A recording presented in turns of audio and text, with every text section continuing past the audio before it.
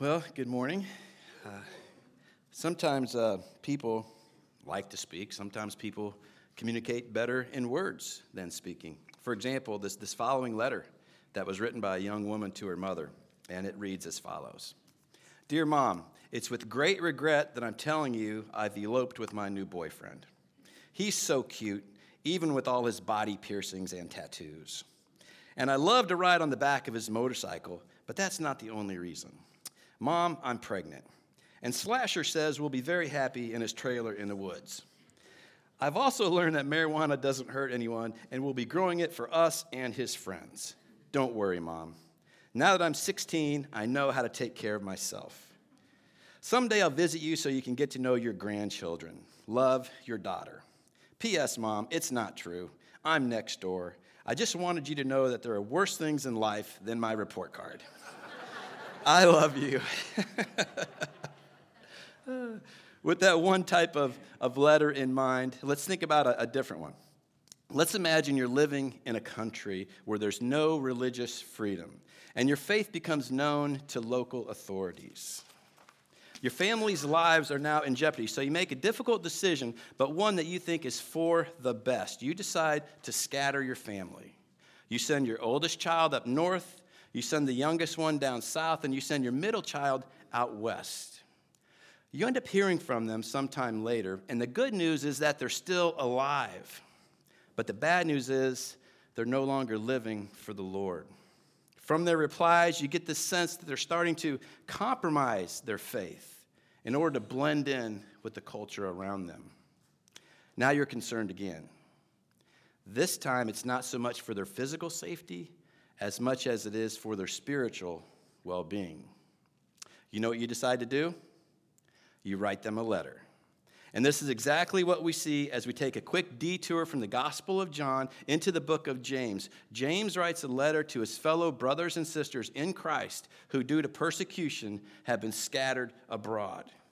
And many scholars feel that James was one of the first New Testament books to be written, which means it was written at a time when the church was comprised mainly of Jewish believers, which is important because James was written to Christians and it was written for Christians, meaning James is not a gospel tract. And what I mean by that, if someone is searching for the Savior and they're longing to get to know him and learn how to be born again, we probably would refer them to the Gospel of John that we've currently been studying, because that was John's intent for writing his gospel. He comes right out and states it at the conclusion of his gospel. He says this in John 20:31, "But these have been written so that you may believe that Jesus is the Christ, the Son of God, and that believing you may have life in his name."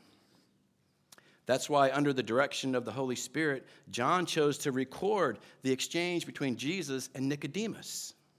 When Christ declared, unless one is born again, he cannot even see the kingdom of God. And that's why he wrote, "For God so loved the world, he gave his only begotten Son, that whoever believes in him shall not perish, but have eternal life." John wrote his book so the lost would learn how to be saved through faith in Christ. James, on the other hand, is not writing to lead the lost to Christ. In short, James provides us with instructions on how to live a Christian life, how to live as a follower of Jesus in a world that's rejected him and a world that's growing more hostile to his followers. Can we relate to that? James answers questions like, how should Christians handle trials? Should we throw in the towel when adversity comes our way? Should we blame God and go back to our old way of living? Well, James answers these questions and more about putting our faith into practice. And that's what we're going to be examining some of these principles over the next couple weeks. So let's dig in and let's determine, first of all, who is James? James 1:1. Starts off, James, a bondservant of God and of the Lord Jesus Christ, to the 12 tribes who are dispersed abroad, greetings. Now, in the New Testament, there are 4 James mentioned, and some might kind of stretch and make an argument that this James wrote this book or that James wrote this book, but it's pretty much universally accepted that the James mentioned here is Jesus' half-brother. He's the author of this letter. Half-brother, of course, to Jesus because they shared the same mom, Mary, but they had a different father, as Jesus, we know, was conceived by the Holy Spirit. And this is important because John reveals to us in John chapter 7, verse 5, that during Jesus' ministry on earth, not even his brothers were believing in him. I mean, imagine growing up around Jesus. What an experience that must have been. Yet for a variety of factors, his brothers refused to believe in him. And it kind of saddens me even to this day, today, that some grow up in the church around Jesus only later to reject him in life. If James rejected Jesus during his earthly ministry, when Jesus was going around healing the sick and giving the blind sight and walking on water, what do you think changed James' mind? It was the resurrection of Jesus. Hopefully, you recall the clear gospel message that Paul wrote in 1 Corinthians 15, 3 through 8. Let's read that together this morning. Paul writes this, "For I delivered to you as of first importance what I also received, that Christ died for our sins according to the Scriptures, and he was buried, and that he was raised on the third day according to the Scriptures, and that he appeared to Cephas, then to the 12. And after that, he appeared to more than 500 brethren at one time, most of whom remain until now, but some have fallen asleep. Then he appeared to James, our author of the letter. Then he appeared to all the apostles. And last of all, as to one untimely born, he appeared to me also." I mean, I would have loved, I'm sure you would have too, to have been a fly on the wall during that reunion. All his life, James thought his older brother was crazy. He watched as Jesus was arrested and executed, figuring his conclusions about Jesus were right, until the day the resurrected Jesus appeared to James, held out his arms, gave his brother a big hug. I can only imagine what that moment was like when James drops to his knees and realized that his half-brother he grew up with is Lord and God. So he writes this. He writes then, James, a bondservant of God and of the Lord Jesus Christ, to the 12 tribes who are dispersed abroad, greetings. He makes this transition from a skeptic to a servant. In fact, we just read he calls himself a bond servant. That's a slave for Christ. Jesus is now Lord of his life. And he mentions the 12 tribes of the dispersion, and that refers to Jewish Christians who were originally in Jerusalem at the time. Let's think back just real quick to Acts chapter 8, when Stephen was martyred. Persecution broke out against the church, just like the persecution I imagined you to think about during the beginning part of this message. And these believers were scattered, and they ran for their lives, and they ended up all over. So James writes them a letter now, how to live as a brother, as a Christian, in a world filled with conflict and strife and trials and tribulations.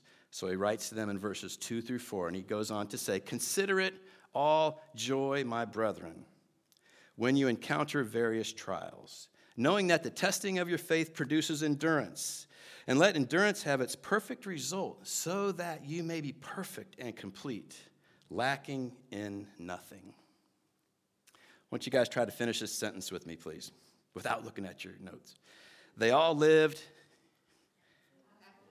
happily ever after. That's exactly right. That's the phrase I was going for. They all lived happily ever after. And that's what we would call a fairy tale.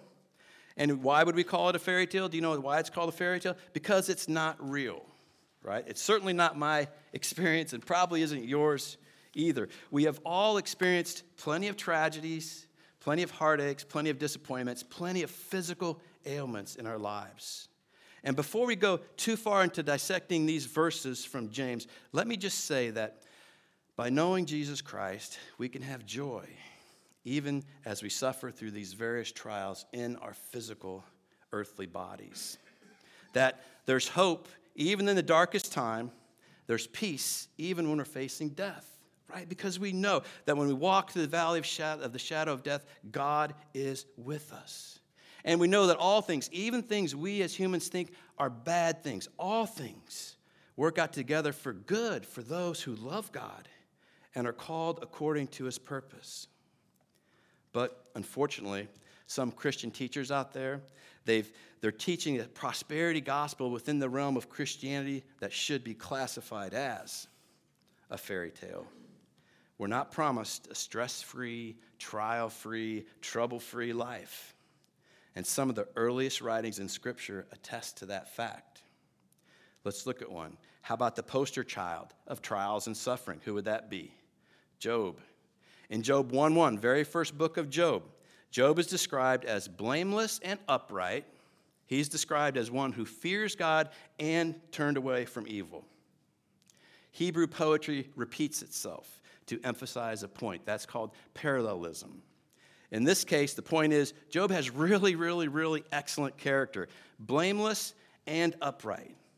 Carries with this idea of maturity and the idea of being complete in his character. Fearing God and shunning evil. Parallel statements showing Job is a wise man. He's chosen to follow the Lord. The author makes this point, very first verse, that Job's character is above reproach.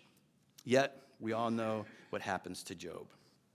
In one day, he lost his wealth, his health, and his children. He is so completely and utterly devastated that by the middle of chapter 2, he's hardly recognizable as he's sitting on a pile of ashes, scratching his diseased flesh with a shard of broken pottery. And sure, we always conclude that God ultimately blesses Job with twice as much as he had before that, but that doesn't take away the suffering he went through. I mean, the real question is, why did Job, a righteous man of faith, have to go through this trial in the first place? Now, from a dating perspective, scholars feel that Job was one of the earliest books written that we have in our Bible. How about the last book? Go from the beginning to the end. Revelation. John, the author of Revelation, John was a good guy, wasn't he? I mean, he was the disciple who Jesus loved. And he was arguably Jesus' closest friend. He was so tight with Jesus that at the Last Supper, which we'll read about soon in John, he was reclining, laying on Jesus' chest. Can you imagine that? He was such a good guy that Jesus trusted John to take care of his mother, Mary, after he died on the cross for our sins. So if anyone ever deserved a special reward, like a get-out-of-suffering-free pass, it would have been John. But when John wrote Revelation 1:9, he calls himself, and get this, our brother and partner in tribulation. That means persecution, affliction, distress. John was about 90 years old when he wrote Revelation. Is anyone here about 90? Or you feel like you're about 90, right? Yeah. John probably had a few body aches in a couple places, but he refused to bow down to the Roman emperor. And therefore, he was banished to an island in the Mediterranean called Patmos, which I'm sure wasn't a piece of cake either until he ultimately died. Now, why doesn't God just allow John to retire peacefully after a lifetime of service to the Lord? I mean, Job is Old Testament, right? But John, he's New Testament. He's one of us. And aren't things supposed to be different this side of the cross? I can understand it if John got himself in trouble for doing something bad, but it appears to me he did nothing but good. And from a human standpoint, Job and John, they didn't deserve the trials they were enduring. But remember this, God's ways are always higher than our ways, right? His thoughts are always higher than our thoughts. And God can use our suffering both for our own good and for his own glory. And that's not an easy concept to digest, is it? It means that sometimes you can do everything right in this world and end up in the outhouse at times. And at the same time, somebody can do everything wrong in this world and they can reside in the penthouse at times. Because the first insight James provides into Christian living regarding trials applies to both us today and to his first century audience. And it's this. James writes, when trials occur. This is not a conditional statement. He's saying it's a guarantee in our life. Let's reflect for a moment here back to Matthew chapter 7. Jesus concludes the Sermon on the Mount by saying, and you guys all know this, everyone who hears these sayings of mine and does them will be like a wise man who builds his house on the rock. We know the picture he's painting. The rains fell and the floods came, right? The winds blew and beat on the house, but it did not fall because it was founded on the rock. Jesus also said, everyone who hears these words of mine and does not do them will be like a foolish man who built his house on the sand. The rains fell, the floods came, the winds blew and beat on the house, and it fell, and great was the fall of that house. Now, what was the one thing in common that the wise man and the fool had? Both had to weather a storm, the trials of life. In this life, the storms will come. That's a certainty. And over the years together as a family here, we've battled many storms. And right now, some of us in this room are right smack in the middle of a storm involving cancer or a different kind of sickness. And maybe the trial you're facing involves a relationship with a loved one in your family, or maybe the trial has something to do with your employment. But the bottom line is that our faith in Christ is not the thing that keeps us from trials. Faith is the thing that brings us through the trials. And in this life, you're going to have them. So the question is not why are they happening or how do I avoid them? The question is how should I respond? As a believer in Jesus Christ, how should I respond to the trials? So let's move on in chapter 2, in verse 2, as James writes, "Consider it joy, my brethren, when you encounter various trials." Now, if we look at that verse, the beginning of part of that verse there, encounter various trials, that word that they translated for encounter, its original meaning implies that you fall into a trial really through no carelessness of your own. It's really not anything you've done, no fault of your own, kind of like in our earlier example with Job and John, right? James writes, when you do fall into various trials, consider it, reckon it, count it as joy. And that's not easy, is it? The point is to recognize that every trial brings with it a unique opportunity for both God and for us. Well, regarding us, what kind of opportunity would that be? And as we put this passage back up on the screen, why does God allow trials and suffering? Because we read, knowing that the testing of your faith produces endurance, and let endurance have its perfect result, so that you may be perfect and complete, lacking in nothing. Now, some of you can see on the screen, the answer to that question is this two-part formula found in this verse, right? Do you see it? Testing, faith plus testing equals endurance. It's not faith in Christ plus a stress-free life equals endurance, this unwavering conviction in the life of a believer. Rather, it's faith plus trials or suffering equals endurance.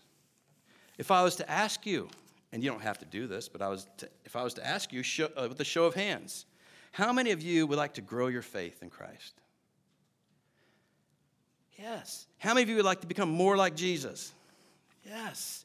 So then, according to this verse, James says there's one way to get there. Faith plus suffering over time. That's the pathway to spiritual maturity.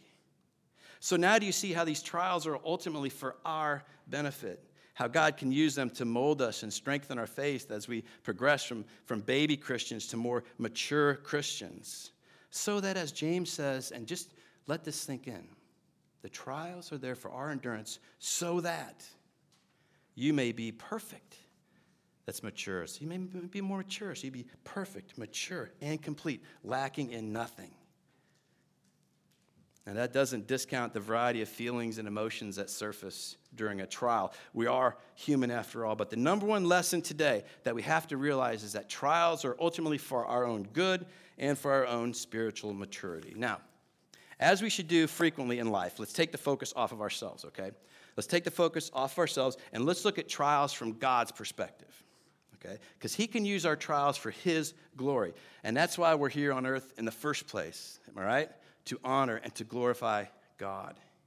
So remember, we can assume that some of James' original audience that he's writing to, they might have, and most likely did, know Stephen in Acts chapter 8. Stephen, who was martyred.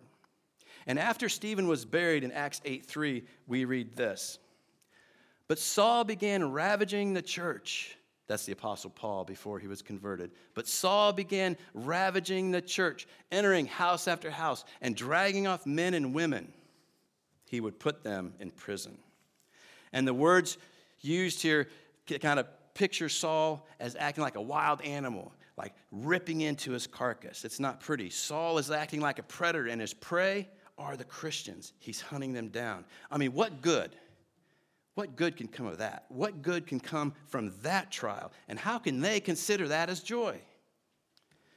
Well, their joy is knowing that ultimately God is in control and God will be glorified. Because the very next verse reads this. Therefore, those who had been scattered went about preaching the word. Due to the persecution after Stephen's death, James's original audience was scattered and dispersed, and they preached the word of God, and people turned to Christ. People were being saved because people got moving, and people got moving because of suffering and trials. You have to admit, sometimes God has to make us uncomfortable in order to get us moving. Do you realize that many people outside of Jerusalem would have never heard the good news about Christ at this moment anyway, unless there was a time of suffering and persecution? Do you see how God can use our trials for his glory? That truly is a reason to encounter a trial with joy. That is, God can and will be glorified. You know, some of the biggest advocates for the unborn are women who had once had an abortion. They've come out of this trial. They've realized their mistake. They've given it over to the Lord. And now they fight tirelessly for the kingdom and the unborn's right to life. You won't find a bigger advocate for victims of sexual trafficking than someone who suffered a similar type of sexual assault themselves. They've given that trial, that trauma, over to the Lord. They've placed it in God's hands to be redeemed and used for his glory as they minister to others going through similar types of trauma. The point is that we're not supposed to be defined by our trials. We're supposed to be refined by the trials. Like gold as it passes through the fire, good people suffer because God uses our trials for his glory and for our own maturity and our own perfection. And part of this maturity is gaining wisdom. James continues and says, but if any of you lacks wisdom, let him ask of God, who gives to all generously and without reproach, and it will be given to him. But he must ask in faith without any doubting. For the man who doubts is like the surf of the sea, driven and tossed by the wind. For that man ought not to expect that he will receive anything from the Lord, being a double-minded man, unstable in all his ways. Now, let that sink in just for a minute, because doesn't James kind of have a funny way of putting things? If anyone lacks wisdom, he says. Like, I read that and I think, is there anybody here in this room that does not lack wisdom? If I asked you, who lacks wisdom? Nobody, or who has all the wisdom they could ever have, like their cup is just simply overflowing with wisdom, nobody raised their hand. You know, it's not if. James, no one in his audience would have made that claim either. He could have written, since you all lack wisdom. But James is gentle here, rather than being abrasive. His statement is assumed to be true. We all lack wisdom. It's not really an if statement. We all lack wisdom, especially regarding these trials we encounter in life. So what is wisdom? And there's probably many definitions of wisdom. Personally, I just kind of think it's wisdom's the ability to make God-honoring decisions. I mean, let's just kind of go as simple as possible. It's just making God-honoring decisions. That you're a wise person when you do that. In general, it's like possessing this skill that you're going to live your life in a way that pleases God. And take it from a almost senior citizen here, that it's a skill you must develop over time with practice, right? It's like Our musicians up here, they work tirelessly and they've mastered their musician, or the golfer who hits that perfect golf shot. It's something, wisdom's a skill we need to practice over time and get better at it. Now, the thing about wisdom is we usually don't know we need it until we reach for it, right? We've all had those moments where you find yourself asking God, hey, what do I do now? Have you ever had one of those? You probably have. And the next time it happens, here's what you need to do. Count it as joy. Because according to James, the good news is that believers in Christ, we don't have to grapple around in the dark, searching for wisdom. James says simply pray for wisdom. And specifically, as we face these trials, pray for wisdom, and God will give it generously to us without reproach. He will help us. He will give us direction. If we submit to his will and follow his instructions, we have to trust in the wisdom that he gives and do not doubt. Because at the end of that section we just read, James addresses the double-minded person. And a double-minded person approaches a trial like this. He says, Jesus, I'll try it my way, and then maybe if that doesn't work, I'll try it your way. He's not totally submitting to the Lord. It's a mixture of thy will be done and my will be done. You see, if our heart is not right, then God, he does reserve the right to withhold his wisdom. But if our heart is right, after we ask God for wisdom, how is he going to answer that? How will he answer our requests? Well, back to the original audience again. James knew his audience, and they were Jewish believers in Jesus. And as they read about wisdom, who do you think, as a Jewish believer, would come to mind from the Old Testament as a person who also once asked God for wisdom? Solomon. And Solomon's wisdom did not die with him. Instead, some of his wisdom was condensed down into the book of Proverbs. So regarding wisdom, let's just look at one today. In Proverbs 2-6, we see this. For the Lord gives wisdom. From his mouth come knowledge and understanding. So along with prayer, if you realize you need wisdom, you realize you lack wisdom, and you need to face a trial you're going through in life, and you decide you're going to search for it. Where can you find wisdom? From the mouth of the Lord, the word of God. And I know everyone's probably thinking, yeah, Mark, we know that, but is it really a reality in your life?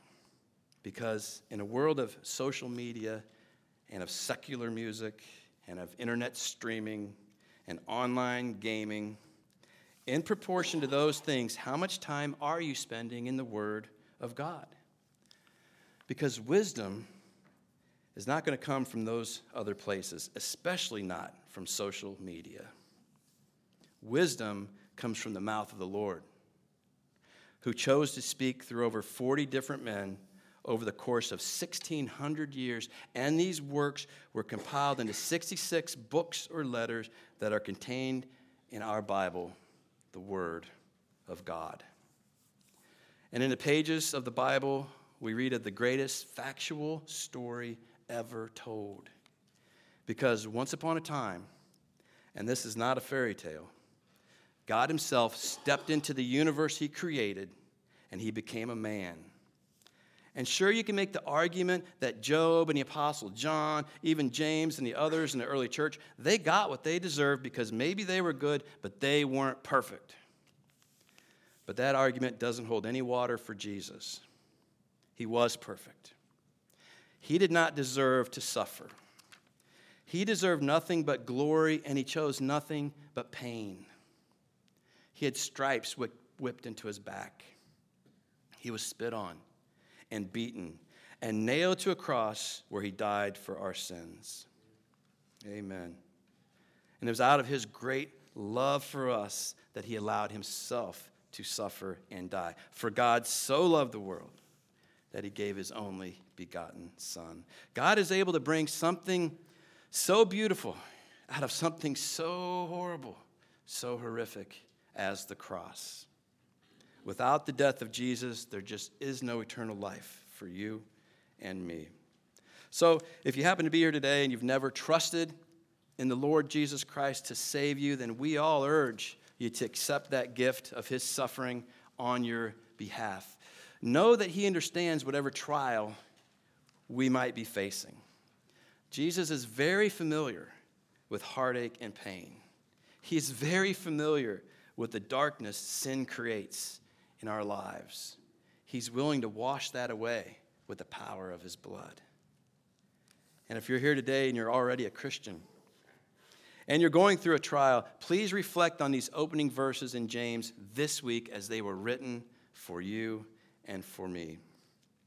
In John 16:33, which was the verse that Rick closed with last week, John 16:33, Jesus says, "These things I've spoken to you, so that in me you may have peace.